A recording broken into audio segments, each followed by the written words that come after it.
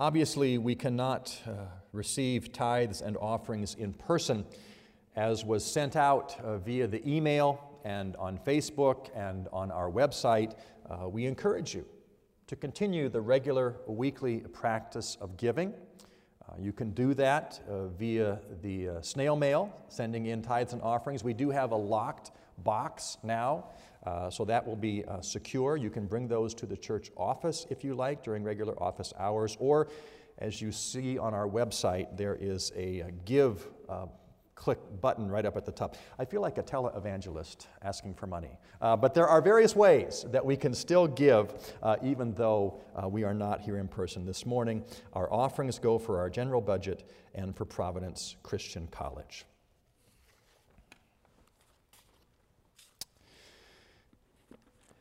As we prepare to hear the Word of God this morning, I would like to read the text of number 36 in our Psalter hymnal. Number 36 is a setting of Psalm 22, a psalm that speaks about God calling His own from all of the earth. Number 36 from the Psalter hymnal. The ends of all the earth shall hear and turn unto the Lord in fear. All kindreds of the earth shall own and worship Him as God alone. Both rich and poor, both bond and free, shall worship Him on bended knee, and children's children shall proclaim the glorious honor of His name. The Lord's unfailing righteousness, all generations shall confess. From age to age shall men be taught what wondrous works the Lord has wrought. All earth to Him her homage brings, the Lord of lords, the King of kings.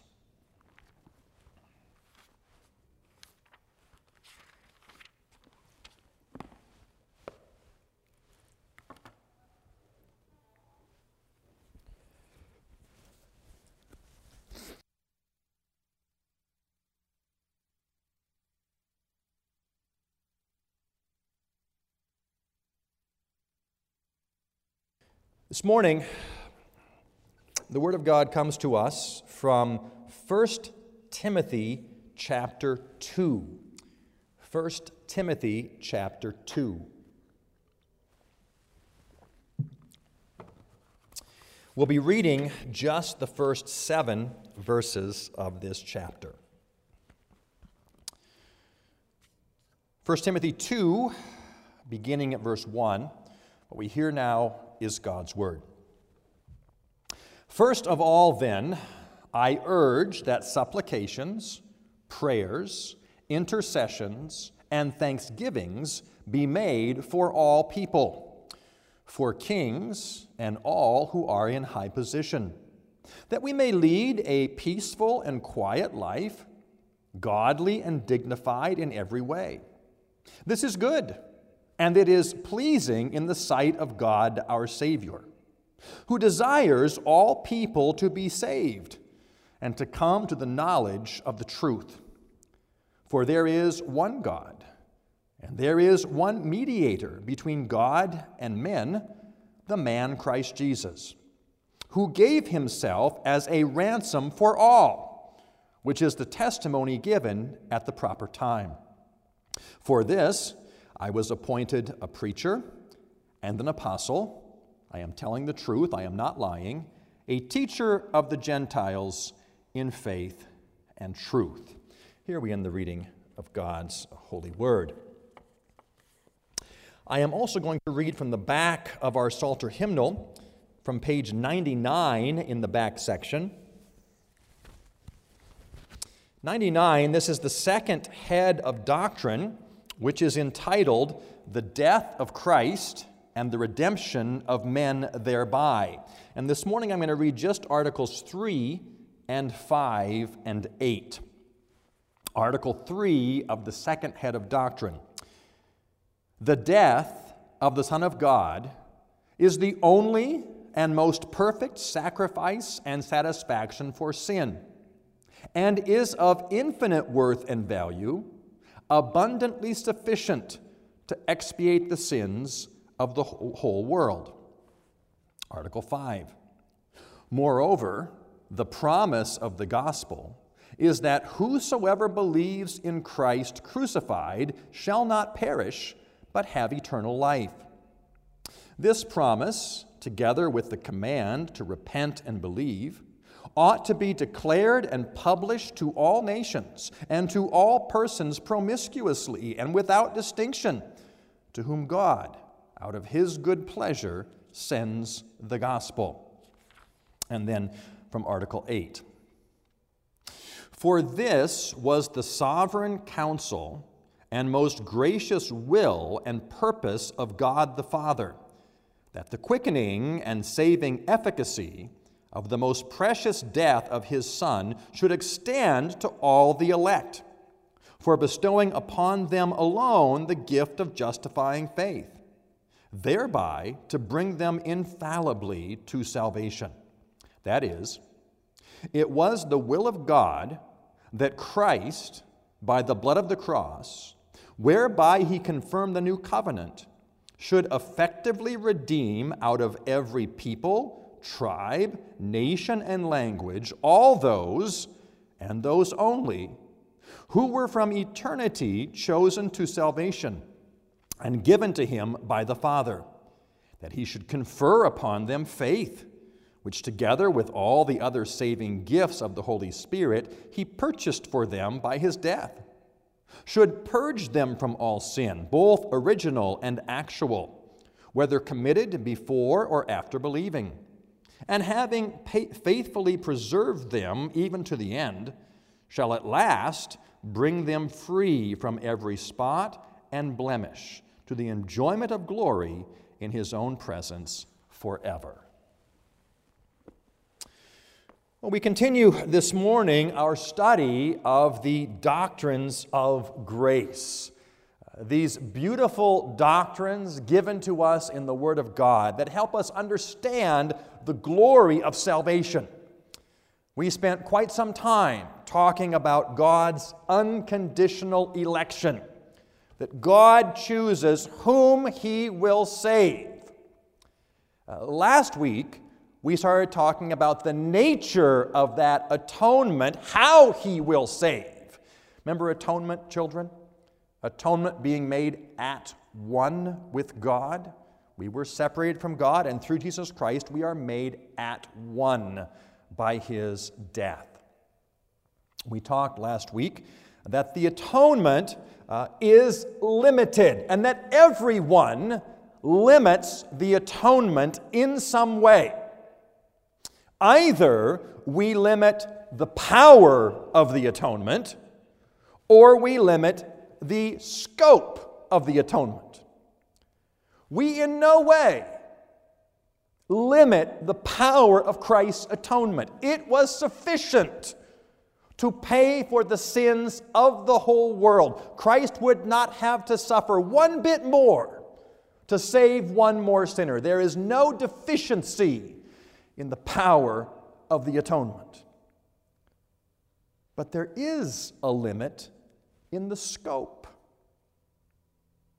While the atonement is sufficient for the whole world, it is efficient for the elect only.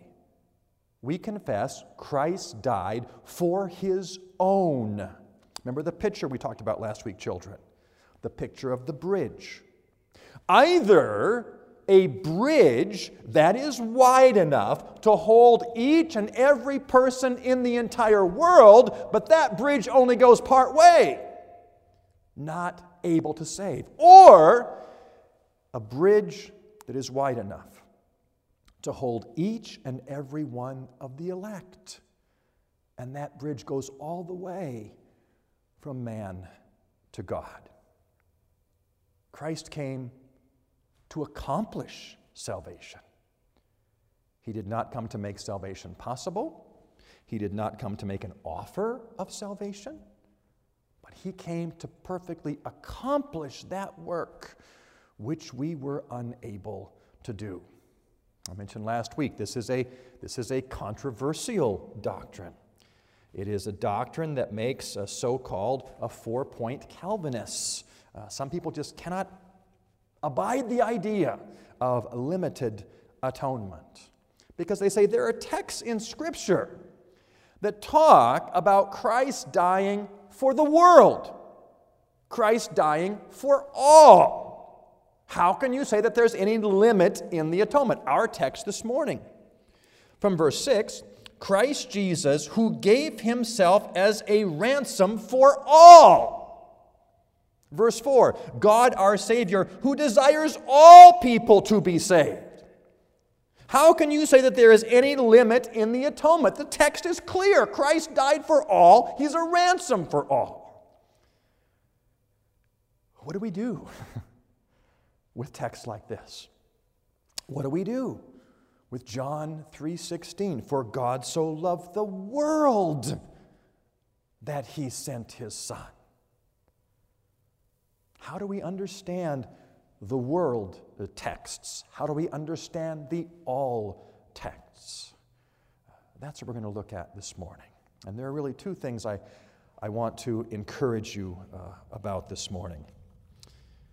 The first is that the doctrine of limited atonement, or if you prefer, particular redemption, is true. But perhaps the second and more important, the doctrine is biblical. This is not something simply found in the back of the Blue Psalter hymnal. This is not a Calvinistic doctrine. This is not a Protestant doctrine. This is a biblical doctrine. The truth of particular redemption, the truth of limited atonement, is taught throughout the Scriptures. We look at limited atonement and the world. I think you had the outline that was sent out via email, and so you see the first point of that outline is the Reformed hermeneutic. Now, kids, hermeneutic is a really big word. It's not a word that we use in everyday conversation. What is hermeneutic? Hermeneutic is simply, how do we read the Bible? That's what hermeneutic means. It's how do we read the Bible? Because that's going to be fundamental to understanding the world texts and the all texts. And while this is incredibly obvious, we read the Bible as the Word of God. We read the Bible not simply as the words of man, not simply good advice from sages long ago. We read the Bible as the Word of God written. We describe this Word of God as inspired. It comes from God Himself. We describe this Word of God as infallible and inerrant. It does not lead astray, nor can it lead astray. It is God's Word. Now, to be sure, God used human writers with different personalities, with different writing styles, but He is the ultimate author of Scripture. The Reformed hermeneutic begins with the confession, this is the Word of God we are dealing with. And because God cannot contradict Himself, His Word cannot contradict itself. God's Word is His meaningful self-revelation. God cannot and does not say yes and no at the same time in the same way. There are not Calvinist texts and Arminian texts. We don't say, well, Paul says this, but Peter says this over here, and they disagree with each other. We don't say, Moses teaches this, but Jesus teaches this. No, the Word of God is of one piece. It is without error. It is without contradiction. We have to remind ourselves that while the Bible is infallible, we are fallible. We have fallen, sinful minds. We cannot understand everything perfectly. So if there is ever an apparent contradiction in Scripture, it is only apparent. The Bible speaks with one voice. It is without contradiction. If we cannot understand how two texts go together, we do not say there's a problem with the Word, but there is a problem with our limited understanding of the Word. We sometimes use the phrase, the analogy of Scripture, meaning the Bible is its own best interpreter. The Bible is its own best interpreter. We read the Scriptures in light of other Scriptures, and they will fit together perfectly. We read the more difficult text in light of the clearer text, not the other way around. We are called to read the Word of God in its context. And so you know that words, while they have a certain semantic range, are found in the context of sentences. Sentences are found in verses. Verses are found in chapters. Chapters are found in books. Books find themselves either in the Old Testament or in the New Testament. We look at the text in its context to understand its meaning. We do not engage in pulling a text out of its context, making it say whatever we want. That is what we call illegitimate proof texting. Now we have to be clear on that. There's nothing wrong with proof texting. Where else are we going to get the truth from? It's going to come from the text of the Word of God. Illegitimate proof texting is when we take a text out of its context and make it say something it was not intended to say, or something which contradicts something else in Scripture. We are called to look at the Scriptures in light of what they say, the truth that they give. With that Reformed hermeneutic, it is the Word of God, it is without contradiction, and we use the analogy of Scripture. Scripture is its own best interpreter. How do we understand the world texts in the Bible? Well, I think the first thing we have to recognize is that world is used in a variety of ways in Scripture. Sometimes we use the word world to mean the universe, the cosmos. God created the world, everything we see around us. That's one way we use the word world in Scripture. Sometimes we use the word world to refer to history or time.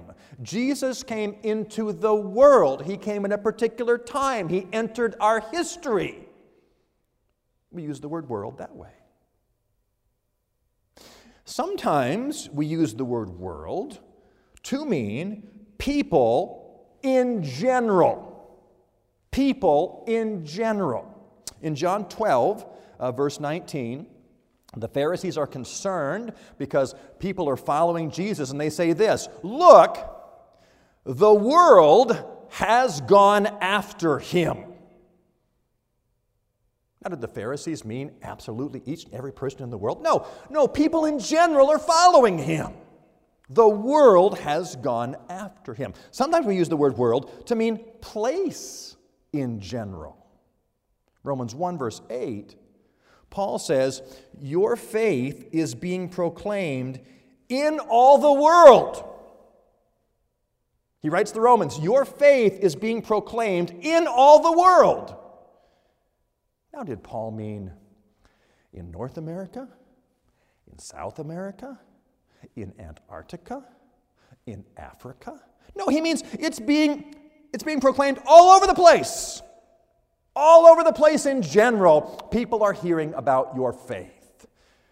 We saw last week, sometimes world is used in contrast to the church.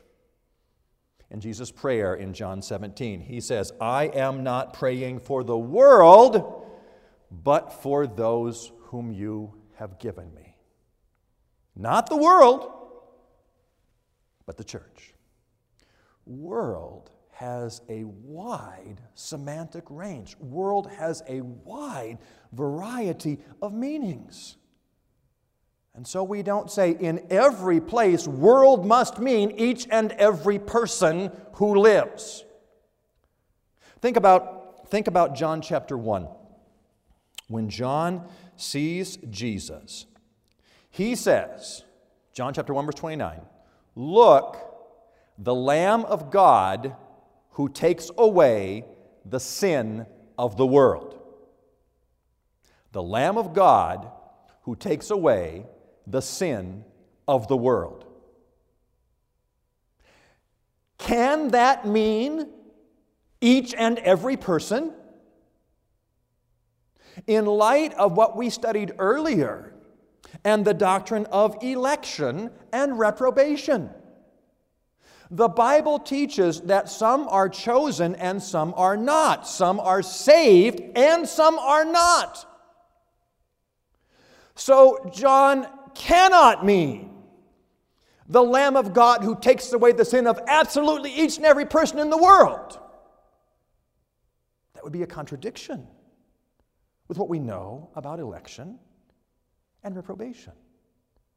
It cannot mean every single person, the Lamb of God who takes away the sin of every single person. What about John 3? Probably the first text your Arminian friends will turn to when we talk about limited atonement, John 3:16. For God so loved the world that he gave his only Son, that whoever believes in him should not perish but have eternal life. God so loved the world. Well, there it is. It's right there.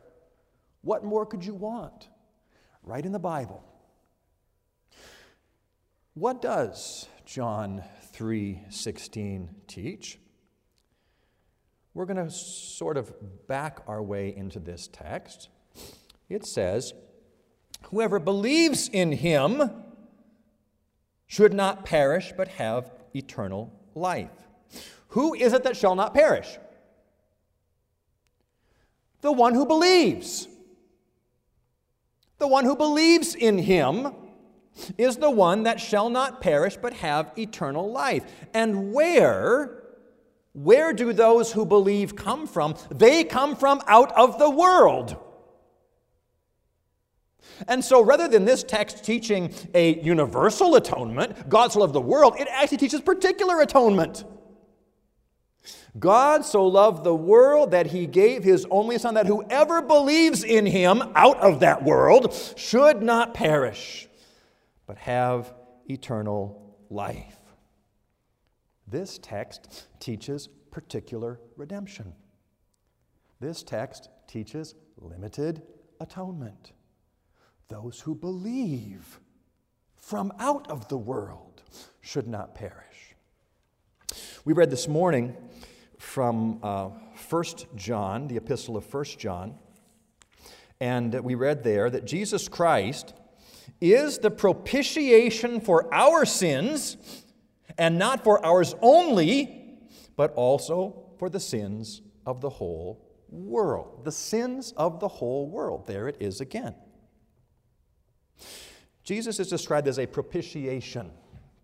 We talked about this last time a little bit. What is a propitiation? A propitiation is a sacrifice that turns aside the wrath of God.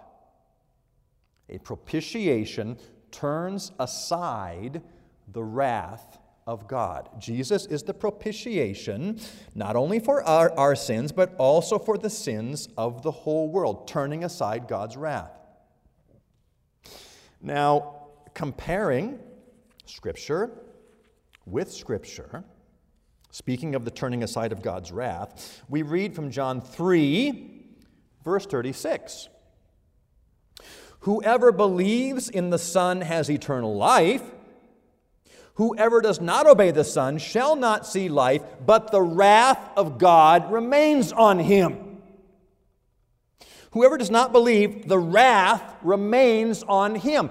Taking these two texts together, the 1 John text cannot mean he is a propitiation for each and every person, taking away God's wrath, because John says in his gospel, the wrath of God remains. There are no contradictions. But the Word of God speaks with one voice. There is a limit to the nature of the atonement, particular redemption.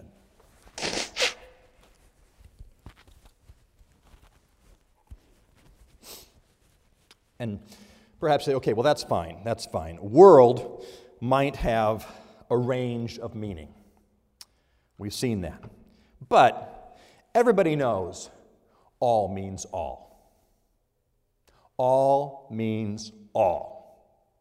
Kids, when your mom says to you, I want you to pick up all your toys, does she mean some of your toys? No. All means all. You want to pick up all your toys to be obedient to Mom. Does all mean all?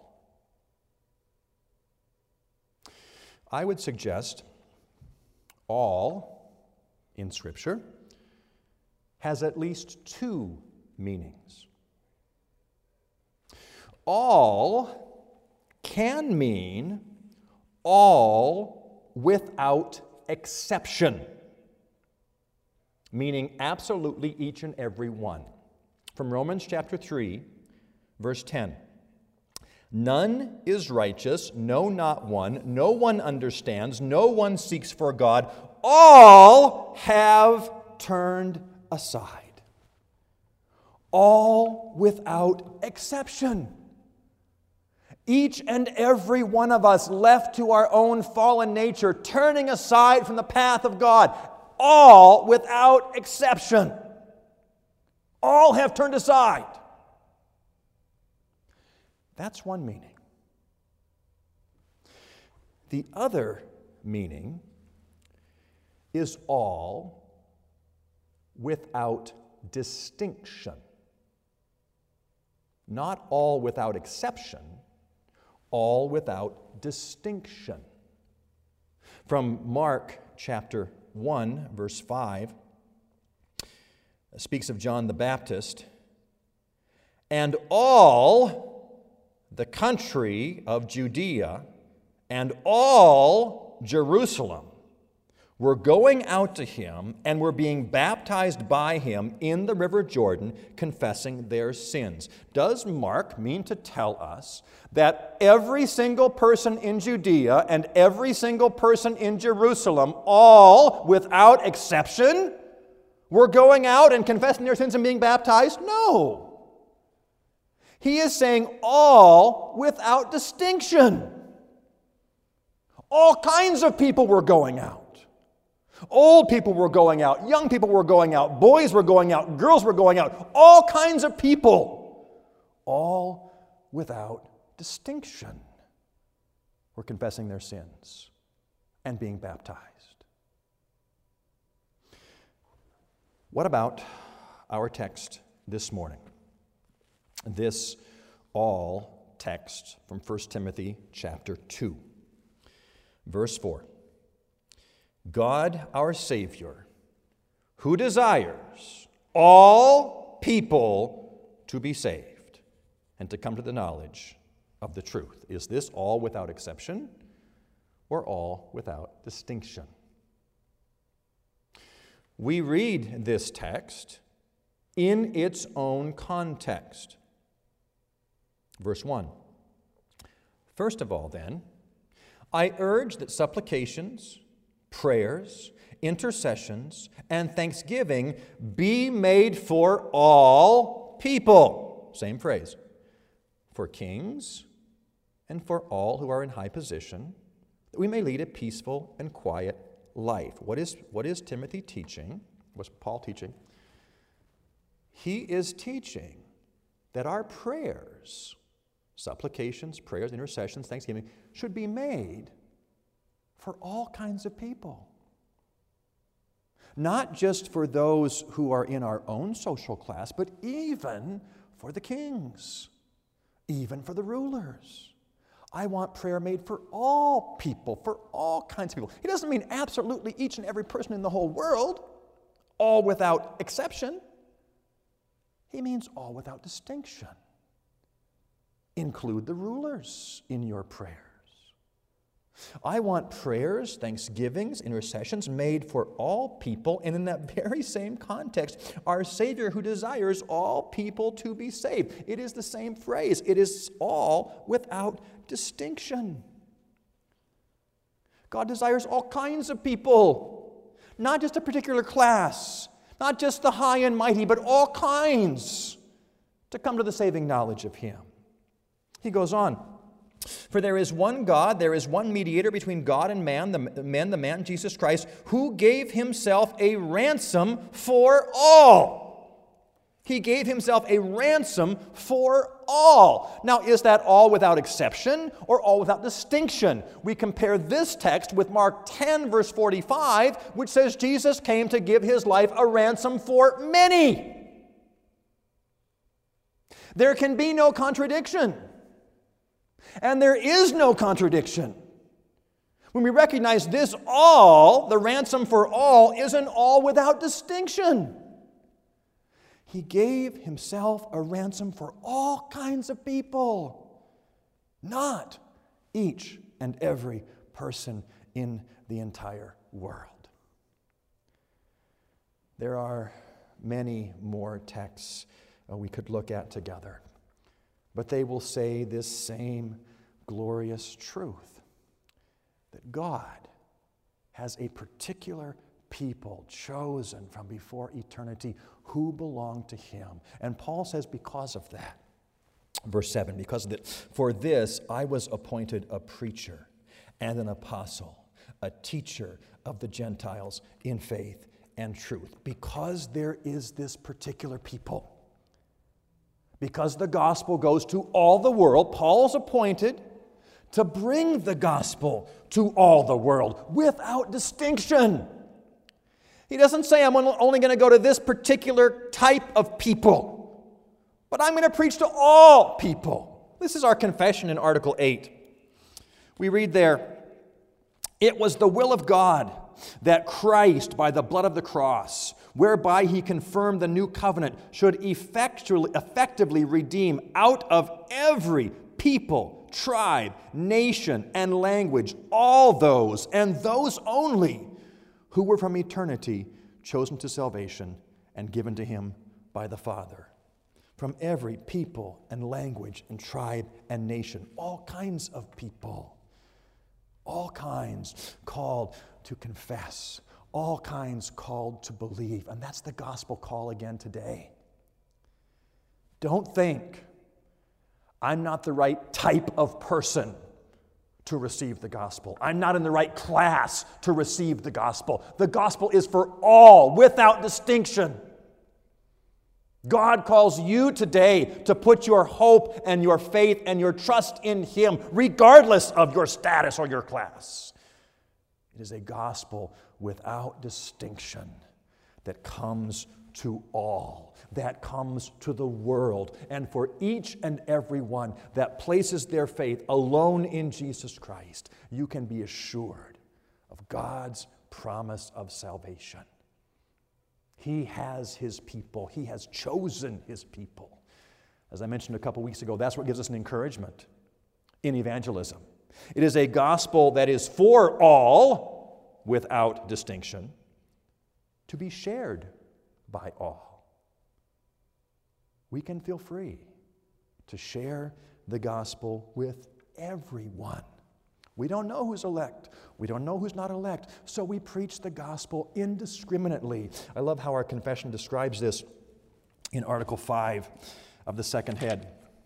Moreover, the promise of the gospel is that whosoever believes in Christ crucified shall not perish but have eternal life. This promise, together with the command to repent and believe, ought to be declared and published to all nations and to all persons promiscuously and without distinction, to whom God, out of his good pleasure, sends the gospel. We can bring the gospel without distinction because God has his own out there, and each and every one of his own will embrace that truth. We'll embrace Jesus Christ, and we'll know the assurance of salvation. That's our assurance. Because God has chosen his own, because he knows us, because he has brought us to embrace Jesus Christ and confess our sins, we can be assured that the limit of the atonement doesn't say, well, maybe we're outside. No, the limit of the atonement reminds us God has his own, and Christ has perfectly done everything necessary to save each and every one of his own. Limited atonement, written throughout Scripture. There are not Calvinist texts, there are not Arminian texts. We understand the Bible in its own context, the all text, the world text, in light of all of Scripture. We don't pull them out, wrest them from the context, and say, look, it says it's the world, it's all. How we thank God we have the beauty of the fullness of his word to be reminded.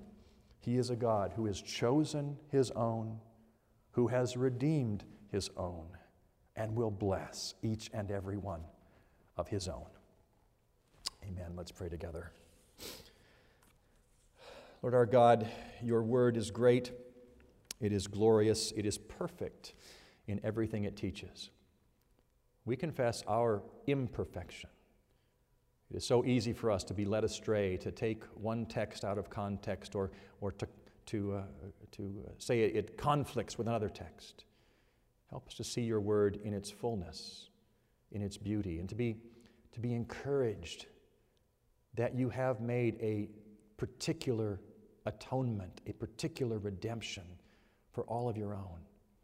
Help us, O God, to embrace that glorious truth, to be encouraged by that truth, and to share that truth with those around us, that your word might go out to all without distinction, to bring glory and praise to you.